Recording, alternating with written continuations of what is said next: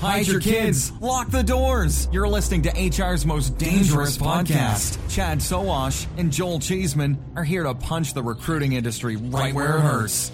Complete with breaking news, brash opinion, and loads of snark. Buckle up, boys and girls. It's time for the Chad and Cheese Podcast.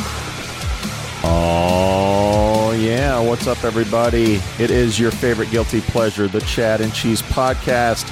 It's another Cult Brand series with Recruitment Marketing's Julie Calli. And today we're going to be talking about a little bit of Russia, companies pulling out, what it means to your brand, retention, recruitment. Let's get into it, guys. We'll be right back after this quick break. How much do you understand the future of finance? I'm Jim Roos, a top 10 banking influencer and host of the podcast Banking Transformed, where we dive deeply into the rapidly evolving world of banking and financial technology. Join me as I interview industry experts, thought leaders, and innovators as they unravel the latest banking trends, disruptions, and game-changing technologies reshaping the world of finance. Redefine your understanding of the banking ecosystem. Subscribe now to Banking Transformed, available wherever you get your podcast and now available on YouTube. It seems like the days of companies saying they serve only shareholders are long gone, and that society's expectations for companies have changed since Coca-Cola sold soft drinks in Nazi Germany and Heineken brewed beer in Rwanda during the genocide there. Is this what we would classify as quote unquote woke capitalism, or is this a major awakening? Is this what cult brands are all about? What do you think, Julie? Well, I think the term cult is a group that is joined by shared or common beliefs. So yes, a brand is uniting people based on what they believe. That is how they bring both their employees together and they get a consumer following as a cult brand. So yes, how they're responding to the humanitarian crisis in the Ukraine is a defining moment for a brand. And companies are under pressure to make these choices right now. Yes, they are. and many are bending to that pressure, as we've talked about in past shows about who's leaving Russia in light of the invasion of Ukraine. We're talking big tech. We're talking Google, Microsoft, Facebook. We're talking consumer brands, McDonald's, Coke. We're talking about, even in our space, the likes of Upwork, Fiverr, Indeed, and Adzuna have all made statements about leaving the country. So the pressure is real, and companies are really coming to terms with what their brand means in terms of the promise that they make to consumers, customers, and the public at large. But we want to talk about a lot of things, but I think first we might want to start about the impact on recruiting and retention that comes along with doing business in countries that aren't necessarily in line with our values. Any thoughts on that, Julie? Well, every company's making a choice. Are you in? Are you out? And most of them are making the decision to do nothing, right? Paralyzed with choice. Which side do I stand on? What do I do? What are the pros and cons of this? But in recruiting, right? If we talk about job seekers and what they want today, they want to belong to an organization that's aligned with their beliefs. So how a company is responding to this could have a huge impact on their recruitment and them as an employer brand. Also, what it says to their own employees, as their employees look to their employer to say, well, what are you doing about this? We have people there. We have business there. What are we going to do to show where we stand and our beliefs? You could lose employees over your choices. You could win new talent over the choices. So there's a lot at stake for companies to make this choice. No one wants to go to that cocktail party working for that company that's in bed with a dictator, I think is what you're saying, right? Well said. Listen to this. This is hilarious. So this is a quote from our friend David Solomon over at Goldman Sachs. He told Time Magazine, quote, "I don't think businesses are supposed to decide how global trade works in the world." And then good old DJ Soul drops a memo with this excerpt, quote, "None of us can fail to see this for what it is, the invasion of a sovereign state." Then they pulled out of Russia. That is bending to the market. Now, the question is, does DJ Soul really give a shit about recruitment, or is this really just shareholders? I mean, what's really forcing this to happen right now? And who the hell is DJ Soul? Should I know them? David Solomon, the CEO of Goldman Sachs. Oh, he's not a DJ. He's not actually a DJ. He is a DJ. He goes by DJ Saul. The guy's like 90 fucking years old. I'm saying he doesn't mix records is what I'm saying. He's not spinning tracks. I think he does. He doesn't have a Fresh Prince. Well, I would say David's probably not responsible for talent acquisition, recruitment, or employer brand with a statement like that. If he doesn't have people, though, he can't make his shareholders money. Correct, right? So the real challenge that people that are responsible for talent acquisition and talent attraction are for is that they understand that these are things that they have to face in the front line with their employees. This is absolutely to do with motivation and retention of your existing workforce. I mean, when you look at it, you have to have a brand stance that you at least support the basic rights of humans. Right? If you don't, then people are going to question you as an employer. You need to give material for them, your own employees, even to go home, or somebody who you want to build excitement with, that you want to come work for your organization. You want them to be able to go out on a date or sit down at the dinner table with their family and talk about what their employer is doing or the company that they are interested in working for is doing that's making a social impact. Daddy, Why do you work for a company that does business in Russia? Why do you support Putin? Are we seeing job descriptions and or like Glassdoor reviews yet around, siding with Ukraine or we're getting out of Russia? Are we seeing that? And do you think we will if we're not yet? I'm seeing a lot of activity. If you just look at LinkedIn as an example, you're seeing a lot of activity of individuals who are proud of their employer for taking a stance, for having some type of activity that they are doing to support the people of Ukraine. And that's real evangelism of your own people, that they are telling the world, not only am I proud to work for this company, I'm proud to tell the world that I'm proud of working for this company. And that creates opportunity for someone else to say, hey, I'm not happy at my company. Looks like you have found a place that really connects with my values. Can you introduce me to your recruitment team? That is where there is that potential to use this as a way to really say, who are you as a brand? And attract more people that are like-minded. That is cult status. So, and what about the leaders in those industries? And let's just look at ours real quick. Okay, so Adzuna, at least from what we saw on LinkedIn, Doug and Adzuna pulled out of Russia first. Then Indeed followed. Then Talent.com followed. But I mean, Doug was the CEO of Adzuna, was very vocal in challenging the other brands to do so. Now, that says a lot for that brand, for that organization, for that leadership vision. But those others that followed along, I mean, do they get as much credit? How does this work? And do you want to work for one of those followers, or does it even matter? Yeah, I would say I really respect when someone takes a clear position because it's identity. That is brand. Who are you? Right? When you take a clear position, then it's clearly understood. If you do nothing, then it's not known, right? So it could be either, right? Are you in support? Are you for, or are you not? So where companies are kind of positioning is, they're either closing, they're pausing, they're condemning, right? Maybe they can't actually do the actions to close or to pause, but they can at least condemn, but to show support. Like that's the minimum there. Like have support for the people who are going through a horrible experience right now. You doesn't matter where you stand.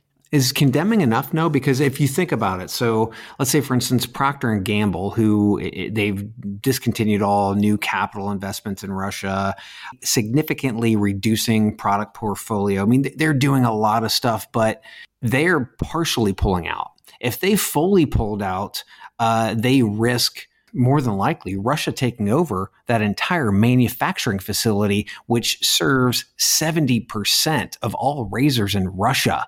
So, it's a big difference between Procter and Gamble, 70% market share in Russia with manufacturing, and Netflix, who can just switch on the tech and switch it off. So again, how do you differentiate between those two? Yeah, this is tough, right? This is where companies really have to make decisions based on their values.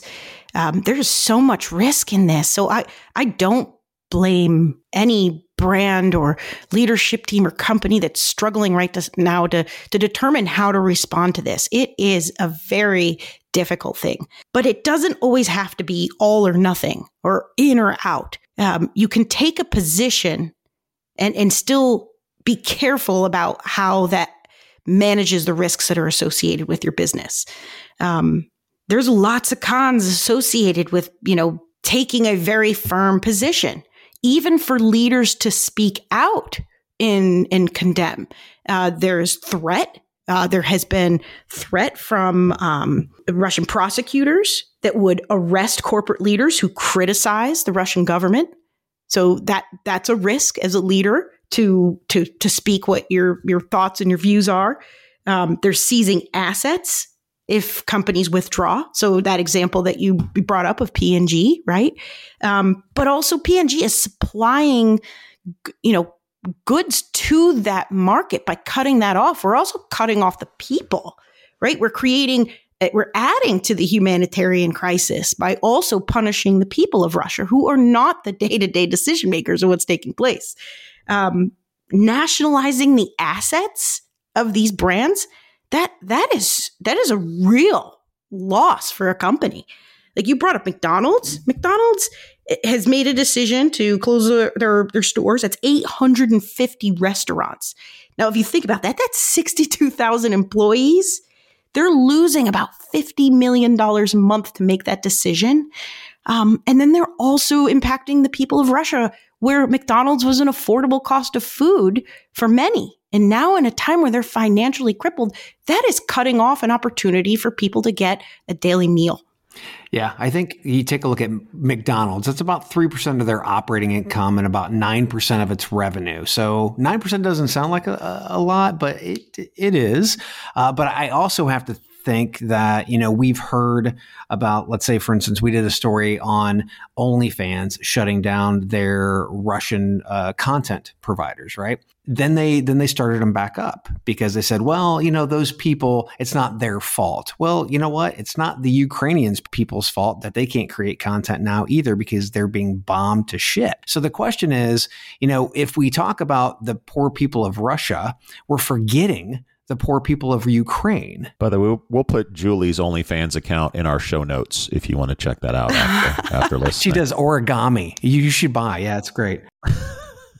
Yeah, there are a lot of cons to be careful of. And then which people are you choosing to support the rights of? Well, it's all people. It's all people, always, right? The basic rights of people and their access to food and water and safety, that should never be in question, and it doesn't matter who you are. So brands have a lot at risk. These relationships, this business that they've established in Russia, they've taken decades for them to establish.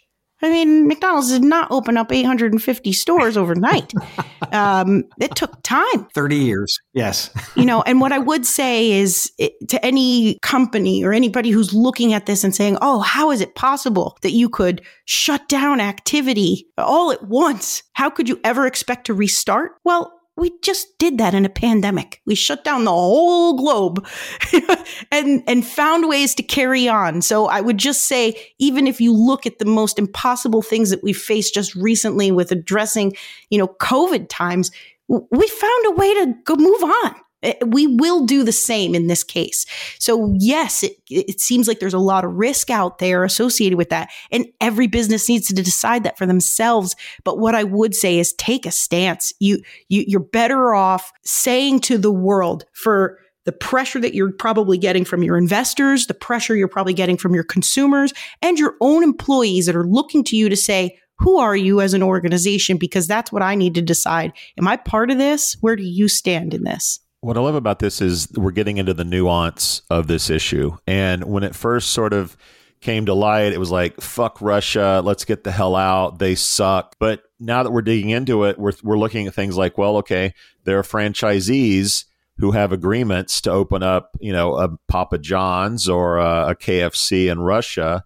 There are certain legal boundaries that we can't cross. So to someone on the outside, it looks like, oh, well, Papa John's is still, they're still in Russia, when in reality, there's a franchisee agreement. So as an employer, how do you deal with that? I think those are really challenging issues. And also thinking about how many Russians are being impacted by this. We talked about Upwork and Fiverr leaving Russia on the weekly show. How many contract workers, young people or people with, developers and programmers and designers that can't really get work anywhere else are now shut off from the world. This is the nuance that I think is great that we're talking about. But Julie, I'm curious, for the companies that do have complicated agreements in Russia and can't get out all the way, how do they spin that to employees and prospective employees? Well, again, right? Every company, every person should believe and support the basic rights of humans. So if your business it has something that's involved with supporting those basic rights for humans, then that's what you should be leaning in on. What is it that you're doing that's essential to that? So, if you're a company that has commitments to franchisees within that country, then you have an agreement for that. You have to continue to fulfill that. I'm not the right person to probably answer for what the best risk and the best political move is for that business. But what I will say is there's going to be economic instability. That agreement that you have is going to be threatened and in jeopardy because of the economic instability happening inside the country. The safety of your workers, that's also something companies are going to have to consider. If they're continuing to operate and they're continuing to support business in that area, there's also safety concerns of the workers and their families. So you have safety, you have financial. These are all things that are business decisions that go outside of just brand that companies really have to face and determine what is the best risk assessment for them. So as I understand it, I just want to talk through this a little bit. If Russia nationalizes McDonald's, can the Russian government operate McDonald's and keeping employing those workers and just hope to hell that people realize it's not the real McDonald's? Because as I understand it, McDonald's has little legal recourse if the government of Russia wants to set up a bunch of McDonald's burger joints. They won't have the supply chain, obviously. The product won't be near the same, but they can still... No. They can do whatever they want. They can name it whatever they want. Do you think that's going to happen? There's a good opportunity for it, too. Well, this is where, McDowell's comes into play, right? Yes. There it is. Nothing like a Coming to America reference. Yeah, McDowell's. We start seeing one of those on every corner. Well, there's a lot of businesses at risk with this, right? Chad, you brought up that example of P&G. They have a large operation there.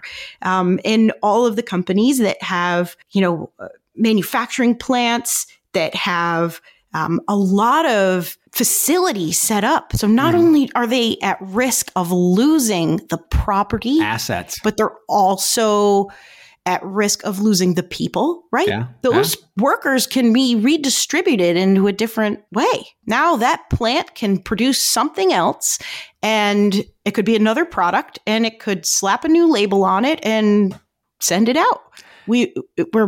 Companies are very exposed and have a lot of threat in that way. Well, now that you see this, right, and you are a brand, let's say you don't have a presence in Russia, but in 5 years, if you're a brand and you don't have any type of representation in Russia 5 years from now, do you go there? I mean, do you take the chance?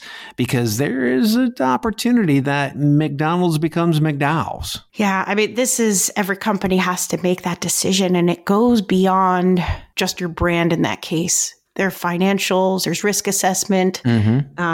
Loss of assets. Yes, loss of assets and, exposing too much of your own, secret sauce. A lot of companies that have those operations today that are running very successfully have spent decades to create them. Now, it can be easy to say, we quit, we walk away. But rebuilding any of that, reestablishing that from that is going to be a challenge. Is it possible? Yes. I don't think I'm probably the best person to speculate what the outcomes would be for companies, provided everything just resets tomorrow and everything goes back to normal. I think that companies being impacted now that are looking at how there's a lot of geopolitical activity that can happen anywhere. And what does that do to business? A brand should be less geopolitical and always be more human rights. That will never change, right? For a brand. Always believe in the humans. The politics will come and go like the weather. As long as companies are leaning in and always thinking about what's best for the people, that is what will make a difference for a brand. But for financials, well, that is all a different type of market. Yeah. So on the weekly show, I believe it was a weekly show or the European show this year, we talked about it a couple of times this week. We talked about Fiverr and Upwork leaving and knowing that there is a large percentage of the work that happens on those two platforms is coming out of Russia from a technical standpoint. 10%. The opportunity for brain drain here, because you could actually have all of these Russians leave for neighboring countries and prospectively not come back. The brain drain for Russia is high here, don't you think? Yeah, we're already in a talent crisis and we're going to alienate an entire country of talent. That seems very frustrating. That frustrates me because, again, it's not about the people. I don't believe that every individual person that is trying to make a living in Russia is, having the power to make the decisions that are creating the crisis. I don't believe that. There are a lot of talented people in Russia who have the opportunity to fill in the talent gaps that we experience through a lot of these platforms like Upwork. And do you think Russians become toxic? Do people stop employing at a rate that they would normally? Or, if I'm looking for a contractor on Upwork after the dust has cleared on all this and maybe Putin's out of power, am I less likely to employ Russia? Or if Russia is decimated, am I more likely to now want to help and employ Russians? Well, I would hate to see that, right? Because that starts to breed a whole new form of discrimination, based on where you were born, whether or not you're employable. Yeah, we've seen it before, right? It's going to happen. Right. We would never want to see that to be the case. But could somebody's political views impact whether or not they're hireable? That is already true. And you can see that when background checks are done and people look at someone's activity on social media and how they're behaving in response to political activity and things. Absolutely. Companies are making decisions on that in their review process. That's actually interesting. So companies like Fama that look at social profiles, do you think they're now going to start looking at any pro-Putin comments or pro-Russian comments? I'm serious. I mean, yeah. If I make, racist comments, if I make a pro-Putin comment, am I now out of the running to be an employee? Yes, Madison Cawthorn, you are. I don't know who that is either. You with the someone names making today. Racist comments on their profiles that doesn't align with a company's cultural values, then it's a disqualifier. No, I'm glad that it would be. So now they're going to put in pro-Putin or pro-Russian, right? So that's a big stance for a company to take. I would say is geopolitical. That I have caution with that. But do you believe in human rights? That's where the emphasis should stay, that we believe that all people should have equal opportunity. But will someone get a job and then be fired because during this time they made a pro-Putin comment? That's going to happen, I promise. It's not a question. I'm just making a crazy statement. But I do have a question, Julie. We've talked about Procter & Gamble quite a bit. And Old Spice, my father's favorite cologne, has a commercial now featuring Ivan Drago, which was, as old Gen Xers know, was the boxer who took on Rocky and is sort of like the figurehead of the USSR Rocky from the 80s. IV. He's in a freaking yes. commercial, and the commercial is still running because I saw it today, and I thought, oh, they're going to definitely get this off the air. Does that have impact on recruiting, retention, and brand status if you're running Yvonne Drago in an Old Spice ad during this time? I mean, I would hope that it would not, right? We shouldn't cancel all of Russia. You're head of Procter & Gamble's marketing. Do you keep running that ad? I would say that P&G is in a challenging situation because of how much they have in Russia that they support. 70%. Is that what you said, Chad? That was just for razors, just Gillette razors. Chad, would you run it? I haven't seen the commercial, to be honest. I'm happy to get back to you with an opinion on that after I've seen it. I haven't seen it. Does he get knocked out? Because if he gets knocked out, yeah. I run it all the time. Yeah. It's really stupid because Old Spice commercials are really freaking out there. But basically, like, some guy's sweating and then Yvonne Drago comes on. It's like the young Yvonne Drago, so it's not even like the current Dolph Lundgren old guy. Mm-hmm. It's CGI. Like the actual young guy, and he's got like sweat coming out of his pits, and then he puts on the deodorant and like so. There's really no sort of Russian, pro-Russian or negative. It's just Yvonne Drago. And I'd pull it in a second. You guys haven't seen it. We'll get back to you if you do see it. But I can't imagine the head of marketing at Procter & Gamble saying, like, this is a good idea. Let's keep running this Yvonne Drago commercial. So Joel is a no. Okay, that's great. So I'm pulling out. Let's do this. While everybody's pulling out, Julie's going to give us the tips. Julie, the tips. You have the tips for, companies who, let's say at this point right now, they haven't done anything. What are some of your tips from a marketing standpoint, from a recruitment brand marketing standpoint for any company that's out there who really, maybe they're in the fetal position in the corner? So my advice to any company would be to do something. To do nothing is a statement. Right? It does define who you are by doing nothing. Do something. Now, that doesn't mean you have to be all or nothing or in and out. But again, how I said, lean into the support of basic human rights. Now, why does this matter in talent attraction and recruitment? Because deciding where you stand gives the opportunity for people to stand with you. That's what you want to do. You want to evangelize your own employees to tell the world that they're proud of their employer.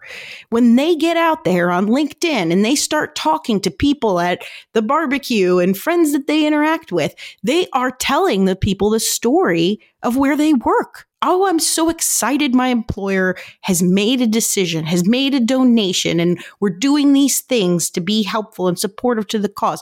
Most of their time is invested with their employers. So how can the employer help them be part of that and stand together? So do something. Decide where you stand. And if it isn't all in, then go all in. If you're out because there's something that has a great risk associated with that, well, then look at what other ways can you commit. Or how. There's always an answer that can be uncovered there.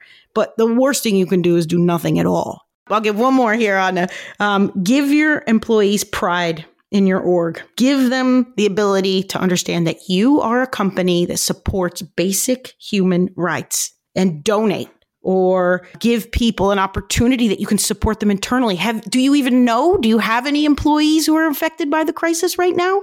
Are they struggling? Are their families struggling? Can you do something internally to help your own people that might be directly impacted by this? And give them pride so that they can tell the world about how proud they are to work for somebody who has made a choice of where they stand so that they can stand with you. It's less about being geopolitical and more about human rights. I would strongly recommend, too, donations to World Central Kitchen.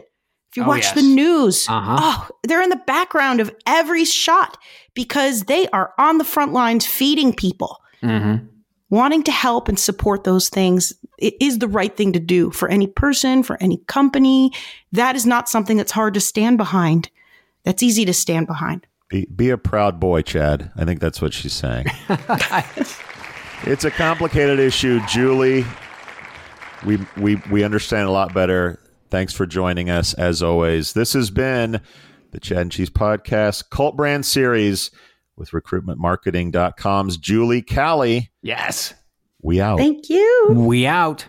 Thank you for listening to, what's it called? A podcast. The Chad The cheese. Brilliant. They talk about recruiting. They talk about technology. But most of all, they talk about nothing. Just a lot of shout-outs of people you don't even know. And yet you're listening. It's incredible. And not one word about cheese. Not one. Cheddar. Blue. Nacho. Pepper jack. Swiss. There's so many cheeses and not one word.